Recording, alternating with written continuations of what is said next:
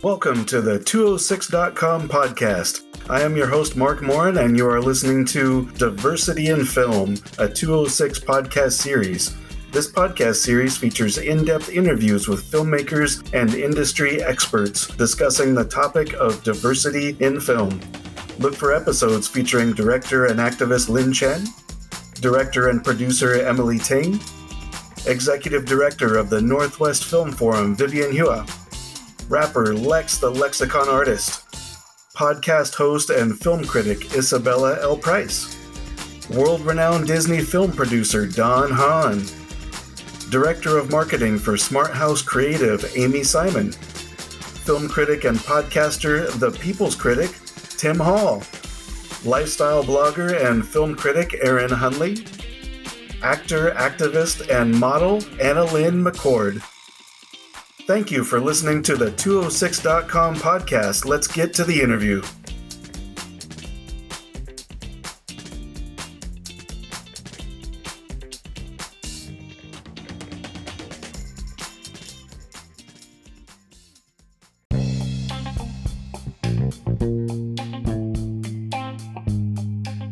Hi, this is Mark Morin with the 206.com podcast. This is part of a special interview series focusing on diversity in film. In today's episode, I am speaking with Lin Chen. Lin, how are you today? Thanks for being here. I'm so happy to be here. Thanks for having me. First off, tell me, who is Lin Chen? What have you been up to? How'd you get into the business? A little bit of background on who you are. Sure. So who is Lin Chen? Well, she was born on a cold winter's night, Christmas Eve, actually, in Really? Queens. Yeah. I was born into a family of performers. So my mom was an opera singer for 35 years at the Metropolitan Opera House. My father was an ethnomusicologist, which meant he studied Chinese opera, actually. So I had the Western opera and I had the Asian opera, I grew up playing piano. I was in the children's chorus at the Met when I was growing up. So I grew up on a stage and grew up, I had my AFTRA card, when I was 6 years old. I've always been used to being in front of people and showing them what I can do. And it's where I feel most at home, and was always encouraged to write. I didn't come from a very typical Asian family in the sense that my parents always were pushing me to be an artist. That said, when I went to college, they were like, wait, you can't just be a theater major.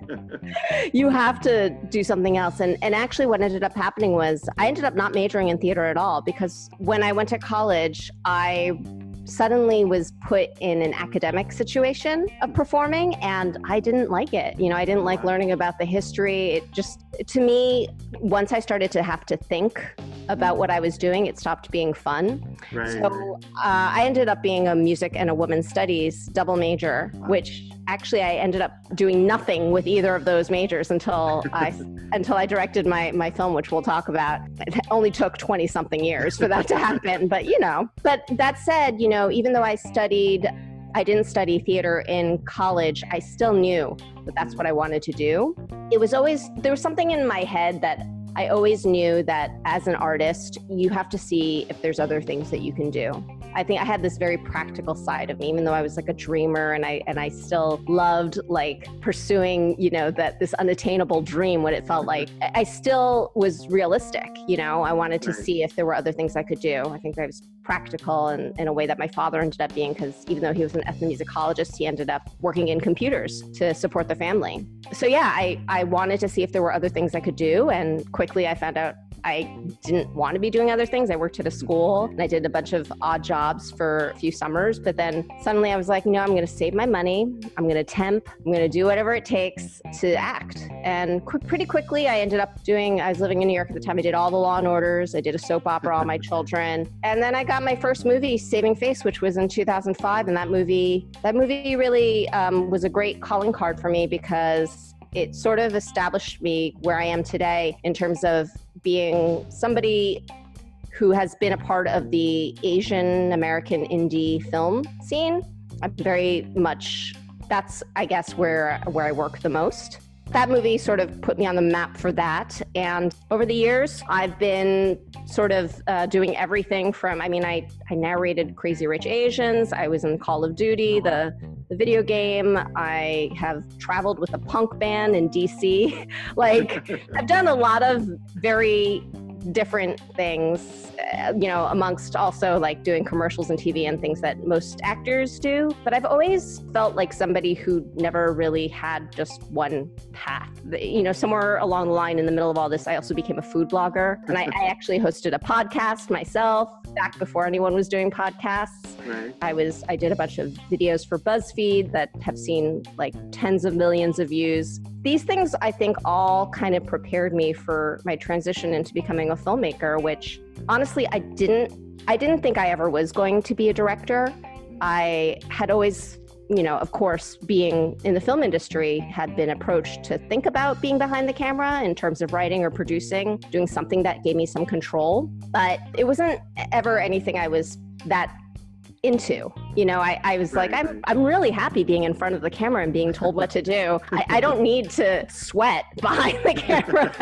And also, it's a totally different experience. It is completely. But also there was a part of me that felt, I didn't go to film school. Who am I to do this? But something that I realized, and it wasn't until recently that I realized this, is that I think the reason I thought that was because I didn't see any examples of Asian female filmmakers really making a living, doing what they loved. It was all white men, basically. And so for me, it wasn't even an option. I didn't even think about that. When I thought to myself, oh, you know what? I want to be in a Richard Linklater movie one day. I think it was more that I wanted to be Richard Linklater. It was less that I wanted, Richard Linklater, call me if you're listening. But for me, I think I couldn't even identify that being a storyteller and being in control of that story was something that I desired until my movie, I Will Make You Mine, came into my life, and I wrote it and I produced it and I directed it and I starred in it. But all of these things happened. I wouldn't say they fell in my lap, but it definitely was something that I had to seek. The opportunity presented itself, and I had to work to make sure that it didn't go away. I think you've almost started to answer my primary question of what does diversity in film really mean to you? It's funny, I've been asked pretty much the last decade, is it getting better for Asian Americans in film and television? And each year that I was asked, it would depend on whether or not I had worked a lot that year. One year I'd be like, yeah, it's great right now. But I have to say that in the last few years, and I think this has to do also with the Me Too movement and the rise of social media and people demanding that their voices be heard. And in the past, when I was doing that movie in 2005, when it came to social media, there really wasn't any. And it was literally me I lived in New York at the time. I was going to bodegas with my postcards and leaving them, for people, and being like, can you please, show my movie? Or can you please spread the word about my movie? I live in your neighborhood. I think that it was like a matter of, the community lifting one another up.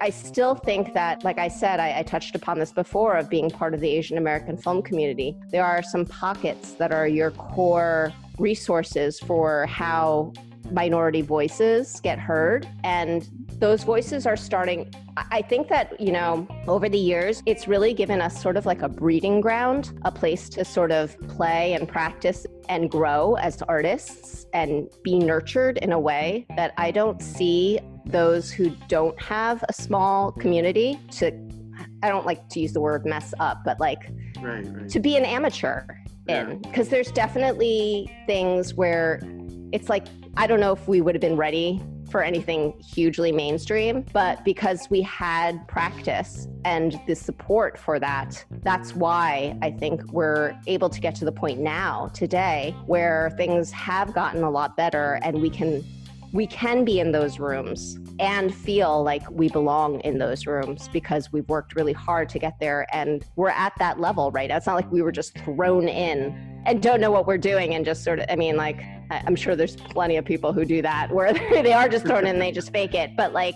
think it's always been hard as a woman and as a woman of color to feel like I'm not being handed something. Right. And that like I don't deserve to be someplace, and if I am someplace I have to work doubly hard, triply hard in order to prove that I belong there. And that's a lot of pressure. Right. It's a lot of pressure, and it makes you feel like if you mess up, which is just a part of being an artist, it's such a huge part of being an artist, it makes you feel like you can never go back. And so I think that's changing these days, where we see that not only can you come back, but your vulnerability is actually what will let other people find you and relate to you and listen to your story.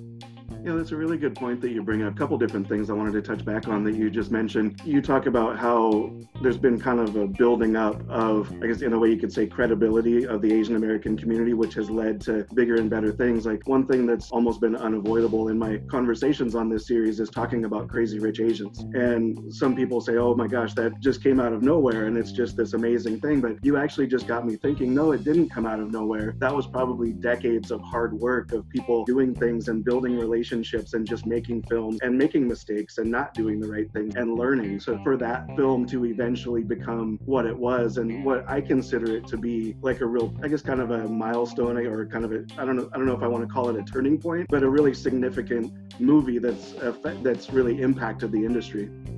Yeah, no, for sure. And, you know, I've been thinking about Crazy Rich Asians forever, probably longer than most people, because I narrated the book. So even before, I remember when I narrated it and I announced it on social media, like, I'm narrating a book for Random House called Crazy Rich Asians. All of my friends were like, oh no, Lynn, what are you doing? What have you done? Crazy Rich Asians, what does this mean? I'm like, it's a really fun book. I think you'll like it. So I've known about it for a really long time, and watched as Kevin Kwan, the author, you know, shopped it and brought it around and made decisions about it like any other creative does. And yeah, it really inspired a lot of people, I think, because for the first time, a lot of people took Asian Americans seriously.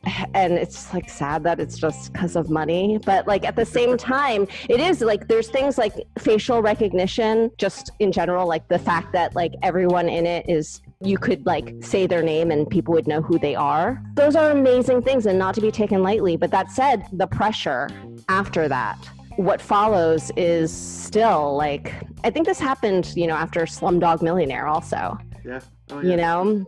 That said, like, I don't know how long it's going to be until we don't have to keep having this conversation. Right. You know, like, I don't know if that's going to happen or when that's going to happen, but I would love to feel like any movie that comes out that has Asian faces in it is not going to be compared to Crazy Rich Asians. Right, exactly. You know? So it's strange. I mean, like when I did Saving Face in 2005, everyone was comparing it to Eat, Drink, Man, Woman because it was a gay movie about Asians and my movie was a lesbian movie about Asians. And of course, like, I see the parallels, but like, it's just weird because, you know, like when a sci-fi movie comes out, they're not like, and this is like Star Wars, you know? Like no one would do that. But so, yeah, it's still like the Wild Wild West, I think. Right. No, that's a good point, because I think people, because there's only so many examples, they immediately point to one thing that they're familiar with. And I think that's really one of the goals that the industry should be looking for, is there should be volumes of examples for people to look at. Now, the other thing that you had touched on earlier that I wanted to come back to, you talked about how the Asian American film community is really kind of a family of filmmakers. Now, one of the things that I've noticed using Crazy Rich Asians as that landmark moment is there's been a few films that have come out that have really caught my attention, like one being The Farewell, which I had actually labeled as my like #1 favorite movie of the year last year for my website. And then also a film you're very familiar with is Go Back to China, is you were in the movie, and we'll talk about that in a minute. And for me, those two films, the one commonality is they're very authentic stories. And, you know, Emily Ting was the director of Go Back to China, and she also made Already Tomorrow in Hong Kong, which to me, same thing. Very authentic, very personal stories, which you don't really see that type of filmmaking in the big blockbusters, you know, the tentpole films that you see out there. And to me, that's what's really getting my attention, as has been a little bit of the shift, is those type of films are getting noticed more, as well as being the availability on streaming platforms as well, I think has given that a bit of a push. Yeah, it's been wonderful that people can watch these movies. Before it really felt like it was at the mercy of a film festival where people would see it and then afterwards, hopefully it would be out on DVD and hopefully you'd be able to buy it maybe like 6 months later. So streaming really has changed that a lot. That said, like now there's just so much to watch. It's hard to get eyeballs on things. So it's a matter of like getting press and getting people excited and having people, want to click on your thumbnail. And I'm familiar with that world from having done like BuzzFeed and things like that. And that it feels on the one hand like exciting because anything could happen, something could go viral and you never know. But then on the other hand, it feels a little bit like you're a slave to an algorithm and figuring out like some sort of trick to get people to watch your movie instead of like it just automatically just being a good movie and people seeing it. I think that's always been the case with art, like just because something's awesome does not mean that everyone will end up either relating to it or wanting to see it or being able to see it, There's things that lie in obscurity for one reason or another you can't really say. So so much of the entertainment industry is about luck and things lining up perfectly. And it does feel a little bit like playing the lottery over and over and over again. Now, I'd mentioned Go Back to China. You worked with Emily Ting on that film. Tell me a little bit about that experience. I loved working with Emily on that movie. It's funny, I said this to her recently because I've only known Emily now a few years since we made that movie, but I feel like I've known her my entire life. I just can't imagine ever making another movie without her because she's such an amazing filmmaker, not only a director and writer, but also an incredible producer, such an incredible producer and friend. She's a wonderful friend. But I didn't know Emily before she cast me in Go Back to China, and she just offered me the part. The way that came about was I actually saw It's Already Tomorrow in Hong Kong because my friend Jamie Chung's in it, and Jamie had tweeted it out, and I just happened to watch it, and I remember thinking afterwards, who's Emily Ting and why don't I know her? Because like I said, we're a close-knit community and I felt a little insulted that there was this Asian female filmmaker and that I had never met her before. I was like, what is going on? Then sure enough, the universe provided. The next day I get an email and it's from our mutual friend Dave Boyle, and he said, hey, Emily Ting wrote a new script and she wants you to be in it. Wow. And I was like, I don't even need to read the script. I'll do it. But I did read it and I did love it and I did relate a lot to it. And when I found out that Anna Akana was going to be playing my sister and I found out that we would be traveling to China, I mean, it was a no-brainer. I knew automatically, I got to be there. Of course. And so and I have to say the experience of making that movie was really a very professionally fulfilling one because I not only got to do a movie that I cared a lot about, but I also got to go back to China. Literally. Yeah. I hadn't been there since I was in high school. So to go as an adult and to be, these moments when you're by yourself processing who you are as a person, and thinking about who you used to be the last time you were in a place and being able to do that without any distraction other than work, but on my days off, I just would sit in my hotel room in China and just think about who I was. And that was such a gift. It was really it was a very special thing for me to be able to do that. And so I'm really happy that I was able to go, especially before everything changed in Hong Kong. Everything has changed, since we shot it. Was there differences that you saw in how films were made during that shoot versus all the stuff that you've made in the States? Well, the crew was Hong Kong and they traveled with us. For the most part, it was pretty similar, but that's because they were doing SAG-AFTRA rules for me and for Anna Akana because we were both SAG-AFTRA. So because of that, they had to still stick to union rules. Otherwise, I think it would have felt a little bit different, especially with the hours that you work and the breaks that you have to take and the turnaround time, all of those things would have been different. But because we had the protection of our union, it felt pretty similar, other than some people saying lines in Cantonese. Otherwise it felt very, very, very similar and very, I kind of love that. I love that there was this universal language that no matter where you go, I mean, it's my first international set, but still I just loved that I still knew when they were saying, cameras rolling, and the sound was speeding, I could tell that it was all the same. There's something about when as an actor, when you hear those words, your body starts getting ready to act. I just love that, it could be in a different language and you could still be there. Now, in that movie, you were able to work with Mr. Richard Ng, a legendary actor. What was it like working with him on set?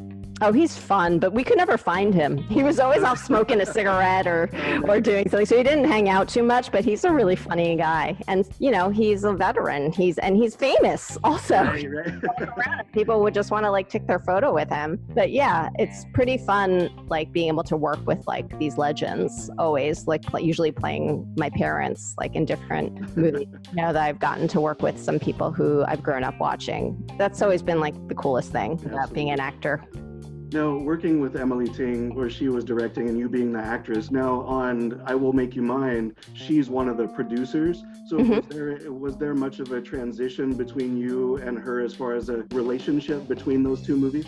Well, yeah, I mean, like Emily, it's funny. She's like one of the most organized people. Like I already, as a director, I was like just leaning on her a lot to just like have her tell me what to do. And then as a producer, I was leaning on her a lot to tell me what to do. It's just like different things that I had to do. You know, we ended up using a lot of her crew from Go Back to China, like my DP and my production designer. And, you know, we like used the same colorist, you know, like we just shared a lot of resources with one another because of that. And I actually feel really lucky that last year I got to go on the festival tour for Go Back to China because Emily had just had her twins and Anna couldn't do a lot of the film festivals. So I ended up going, both of us knowing full well, Emily and I knowing that like I would probably return to the same festivals the next year for my movie. So it was like to cultivate those relationships a bit. I mean, neither of us knowing that there would be a pandemic and everything would be canceled. I feel really lucky that I got to go have like that experience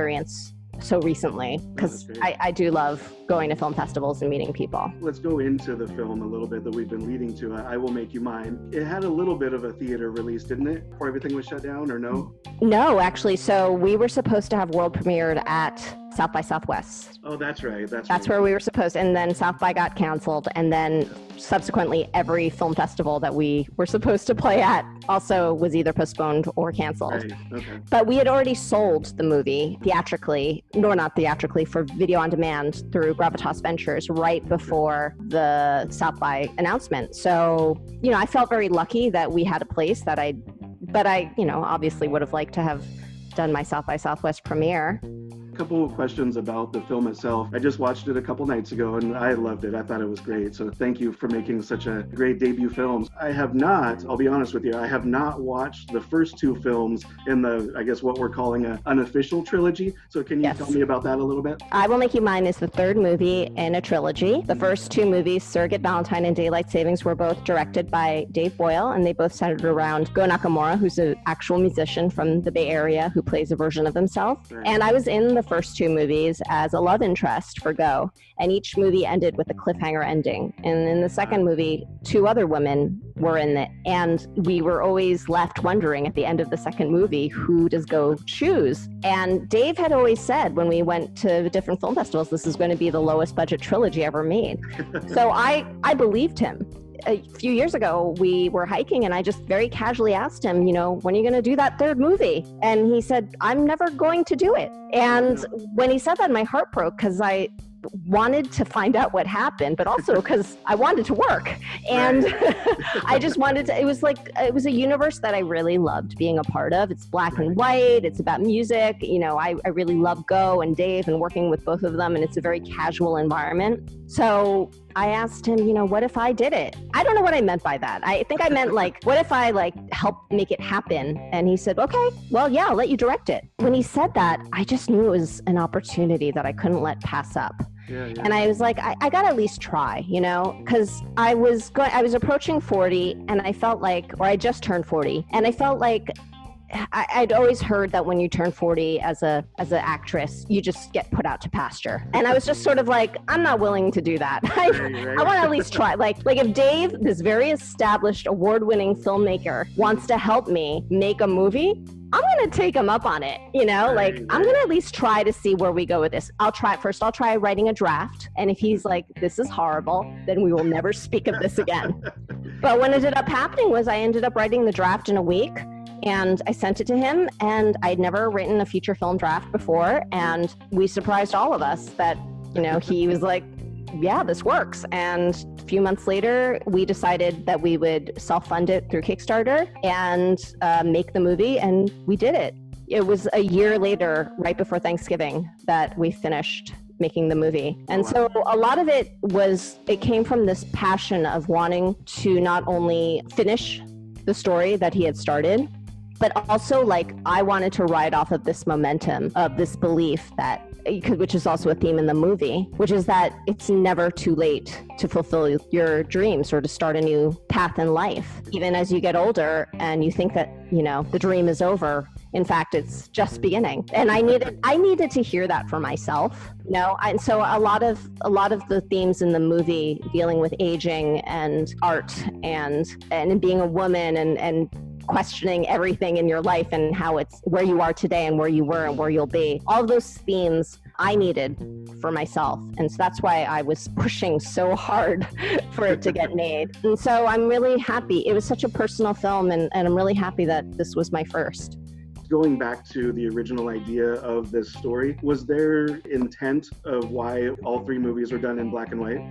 So the first two movies were black and white because Dave wanted to make sure that it went quickly. He didn't want to spend a lot of time gelling lights and setting up. He wanted it to be a small crew, very nimble, and just do it. And he also thought things looked great in black and white. And so because of that, my movie, even though it's the third in the installment, it can still stand alone. And so for a split second, Bill Otto, who DP'd the first two movies, he and I had a conversation maybe it should be in color, probably be easier to sell. And also then, it would make sense because I'm telling the story from the female perspective this time. I took the three characters and I made them the main attraction. It would make sense, like the Wizard of Oz, we go through the door and it's all in color and it's all female. It ended up, I ultimately said to myself, listen, I'm never going to make a black and white movie ever. Why would that ever happen? I got to take this opportunity. Plus, I need it to have that through line to the first two. Even if you've never seen them, I still want to have if somebody does decide to go back and watch the first two if they hadn't seen it. And if you have seen the first two, I want them to be okay, this is part of that same world. Right. You need that satisfaction. It's like when you go to some Disney thing and there's a fake Mickey, you're upset. I didn't want people to be upset.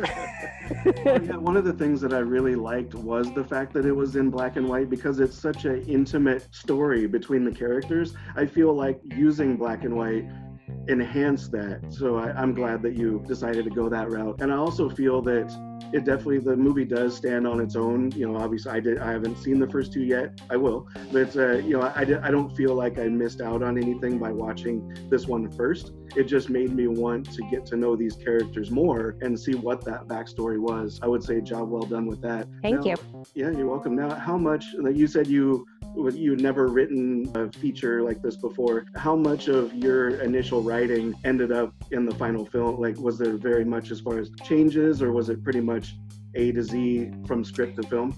It's pretty much there, except for the parts in the beginning and the end. I think got changed around in other drafts, and also when we edited, things got moved around a lot, just because there's three different characters. So we would just move things around so that the audience could see certain people quicker, so that they weren't jarred 20 minutes into the movie who is this person? so we did move things around quite a bit, but mostly that first draft that I did is pretty close to the feel of what I intended to write. And of course, a lot of things had to change when we'd get a new location, or depending on who we could get for a scene, I would shift it around who the actor was or what the location was. What were maybe some challenges that you ran into on just getting this film done? With any film, there's always fires to be put out. And as an actor, I've been on so many film sets before, and I've always kind of seen a little bit of it going on. I see the wild eyes of the producers running about in the background. And as a director, I think that even though there were those same things, because I've been witness to so many of my directors keeping it cool during those times, I knew that that's exactly what I had to do. I had this very zen-like quality about it because I knew there was nothing worse as an actor than to see your director freak out, you know, Right, to be like, right. what are we gonna do? Like, it really takes you out of trusting them. Even if like there was a, you know, if even my stomach was tied up in knots, like the day I came to set and I didn't know where my DP was, and it turned out he had gotten sick, and like they were like, it's okay. Oh, man. He's gone home. We're getting another AC coming in. Your AC, Carl, who ended up actually DPing the second half of the movie, so it all was fine. But he's like, Carl was going to do it today. And I was just like, all right, okay, great. I mean, what are you going to do at that point? Right. You know, like you're not going to be like, no, tell him to come back. None of that can happen. Like, you know, when locations fall through or when things happen, it's just you automatically go into fixing mode. That's what you have to do. It's like you're racing against the clock. I'd say the hardest part for me that I wasn't expecting, because all these things I was expecting. I knew all this as an actor, being on Right. so many sets, that would happen. The part I didn't expect was the emotional turmoil that would occur afterwards. Because that part nobody sees. You're by yourself Right. in the editing room. And what is the hardest thing, I think, for any director, and I've since learned that this is a very common thing, but I didn't know this, is seeing what you envisioned for the first time and realizing it didn't translate exactly. I don't know, maybe as if I make more movies, this will change, but I don't think you ever get exactly what you first envisioned, like in your head. Even though you're on set Right. and you're watching it happen and you got the performances you wanted, even then, like when you're sitting there watching it and you've compiled them all together and watched them get cut and pasted together, I don't think it's ever exactly the magic that you thought it was going to be. Maybe it's better Right. and maybe it's worse, but it's not exactly like that. And Right. so because of that, there's this jarring moment of like, oh no, what have I done? Like, I wasted everybody's time. This was a horrible mistake, and we will never make this mistake again. Ultimately, you know, you have to just get over that. I think the frustration comes from, you know, it's not like in acting when you just get another take, or it's not like in writing where you just rewrite the scene. With this, you can't just like get everyone together and refilm it. That doesn't work. Right. You have to make it work. You have to figure it out. And that responsibility feels so huge. But what if I can't find a clip that makes it work? What if and especially on an indie film like this, where you can't film to your heart's content and get all this coverage and just try a million different things, where you only have 4 takes of a close-up and none of them are working with what you've put out, you start to freak out a little bit. Right. You really start to doubt yourself. And so I wasn't prepared for that. Those were the things that I really had to do some therapy and journaling over. And I did not think that that was going to be part of this, but it was actually a huge part of it. And it was a big part of how I think it will affect me in the future going into directing and making sure that I get all the different things. Because even when in your head, you're like, that is exactly how I pictured it. Right. When you're sitting down with your editor and you're looking at the footage, you could have done a few different other takes. Right, definitely. Is there like a moment that you can look at during the creation of this film where you're like, that was just my favorite, happiest moment of the entire production? Oh yeah, for sure. There is a moment when Go and Ye Ming are writing the song. There's 2 moments. It's every moment that they're like writing the song together. So in the movie, they're writing a song together, and I just let some of it was scripted, and to hear Go and Ye Ming, who are not professional actors, Right. say my lines and just sell them. No, like I, as a former musician, it was so satisfying, because for me, I think the biggest pet peeve of mine for the last 20 years as a musician has been watching movies where people are writing a song and they have it perfect in the first 5 minutes. They're like, they have all the lines memorized for some reason, and they're singing in perfect harmony. And I'm just like, you're like ruining it for us all. You make us think it has to be perfect. And I get it why you're doing it, but you're really frustrating me. Right. And so to see Go and Ye Ming music together in a way I felt was very natural Right. and organic was so satisfying to me. A lot of it was written, but a lot of it was also improvised. And every time I watch them, I get so happy, because I can't write like what Go's playing on the guitar. He had to bring that to it. And so like those are things that like you don't get to see until you bring the actual talent in and watch them, you know, unfold their magic. And then you're just like, it's like a chef with ingredients, and it's like, great. I'm so glad I bought this paprika, because this paprika is really going to make it shine. And it was worth every penny. Now, in your writing, were you mindful of creating that, or did that just kind of end up being a byproduct of making the film? I did write in some stuff, and this is where my music background came in handy, because like I understood the language that they would be using, you know, like it wasn't like, there were some days that I'd show up on set and be like, all right, you're going to say the lines as this, but then like riff off into this world. And then I, as a musician, could show them what I meant for them to be doing. It wasn't just like a pure improvisation. Right. And so I think that that gave them some structure, because otherwise you just like go flying off into like some world and we don't know where we've gone or how to get back. That was so satisfying for me, you know, like it was really fun for me to be able to utilize that part of my brain. I actually was saying to my husband, because he and I are going to work on another script together, I was like, I want all my movies to have music in it, like all my movies to have musicians, because there's something about musicians. They're just such natural artists, obviously, but like there's something about like a internal rhythm that you have to have, and like an ear that you have to have. And I think that's very comparable to a good actor. There's like something you can't teach. You can't just say lines, or, you know, you're just watching a robot. What makes an actor a watchable actor is watching them take something from inside and bring in that rhythm, their own personal rhythm, into something. And musicians all have that. They cultivate it and they practice it. Actors, they don't really get to practice that as much because they react to other actors. And depending on what other actor you're with, that's what's happening, you know? So like to see somebody who's so strongly themselves, like a musician, and then bringing that to a role was, I just feel like musicians are where it's at. Cast musicians.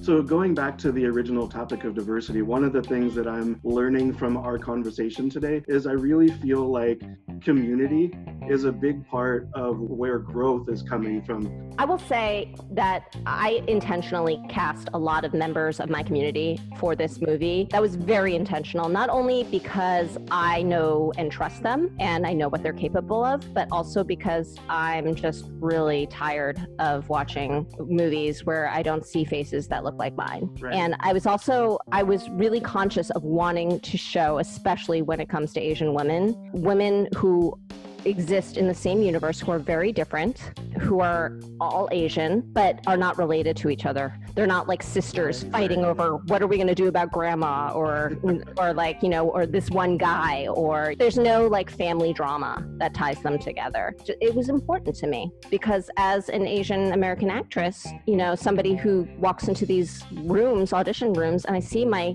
Asian friends, I know we're different, but, and the casting directors know we're different. And probably the people making it know we're different, but audiences don't yet. They don't know that we're different. They think we're like interchangeable. And every time I hear somebody say to me like about a role just because she's Asian, they're like, "Why didn't you get that?" It's like, you wouldn't ask Scarlett Johansson that, even though she's like taking all the Asian parts. You know, like it's just sort of like because we're different, and so I wanted to showcase that. Right. And that's important to me. Like, and that's why I love being part of this community, because I know that my community we're united, but we're all unique. And I love that we can count on one another. Like, there's no question that we can just count on one another. It's not like calling in favors. It's like, hey, let's get together and like have a potluck. You know, like this is for all of us. You know, it's not just like you doing me a favor and then I'll do you a favor. It really is like we're here together to play. That's really huge. And watching the movie, I got that sense too, that each of the three women, very distinct people, very distinct personalities, very distinct struggles in what they were going through in life. And like you said, it wasn't just about, hey, we're all here together for this one thing. There was a common thread that they all had some type of a relationship with Go. But outside of that, they were very unique individuals. So that really came across. I'm glad that's something that you were looking to do. Now, Go also was a very unique person as far as the Asian male is typically perceived in Hollywood films, because, you know, he wasn't the martial arts guy and sidekick villain. And, you know, he was a real human being with a lot of flaws, a lot of emotions, and a lot of artistry. And I don't want to give away the ending, but there's footage that's seen while the credits roll that's just fantastic. And I just love that it's a bit of a callback to something he talked about earlier in the movie as well. And I just love that you put that in there. Yeah, I wanted to make sure that the movie still ended for the fans of the trilogy, that still ended with Go's story. So like I wanted to finally answer who he ends up with, and you will find out. And I wanted to make it his story again. And so that was very intentional. Lynn, thank you so much for talking to me today. It's been wonderful getting to know you and getting to know what makes you tick as a filmmaker. And I really hope that everybody watches the movie. Again, that's I Will Make You Mine. You can go to iwillmakeyoumine.com. I'll have these all linked on the website page for this podcast episodes. Any final thoughts you want to add, Lynn? No, I just want to say thank you so much for this platform and for giving a voice to people like me, especially first-time filmmakers. So thank you. Thank you very much. This is Mark Morin with 206.com, the 206.com podcast. Thank you very much for listening.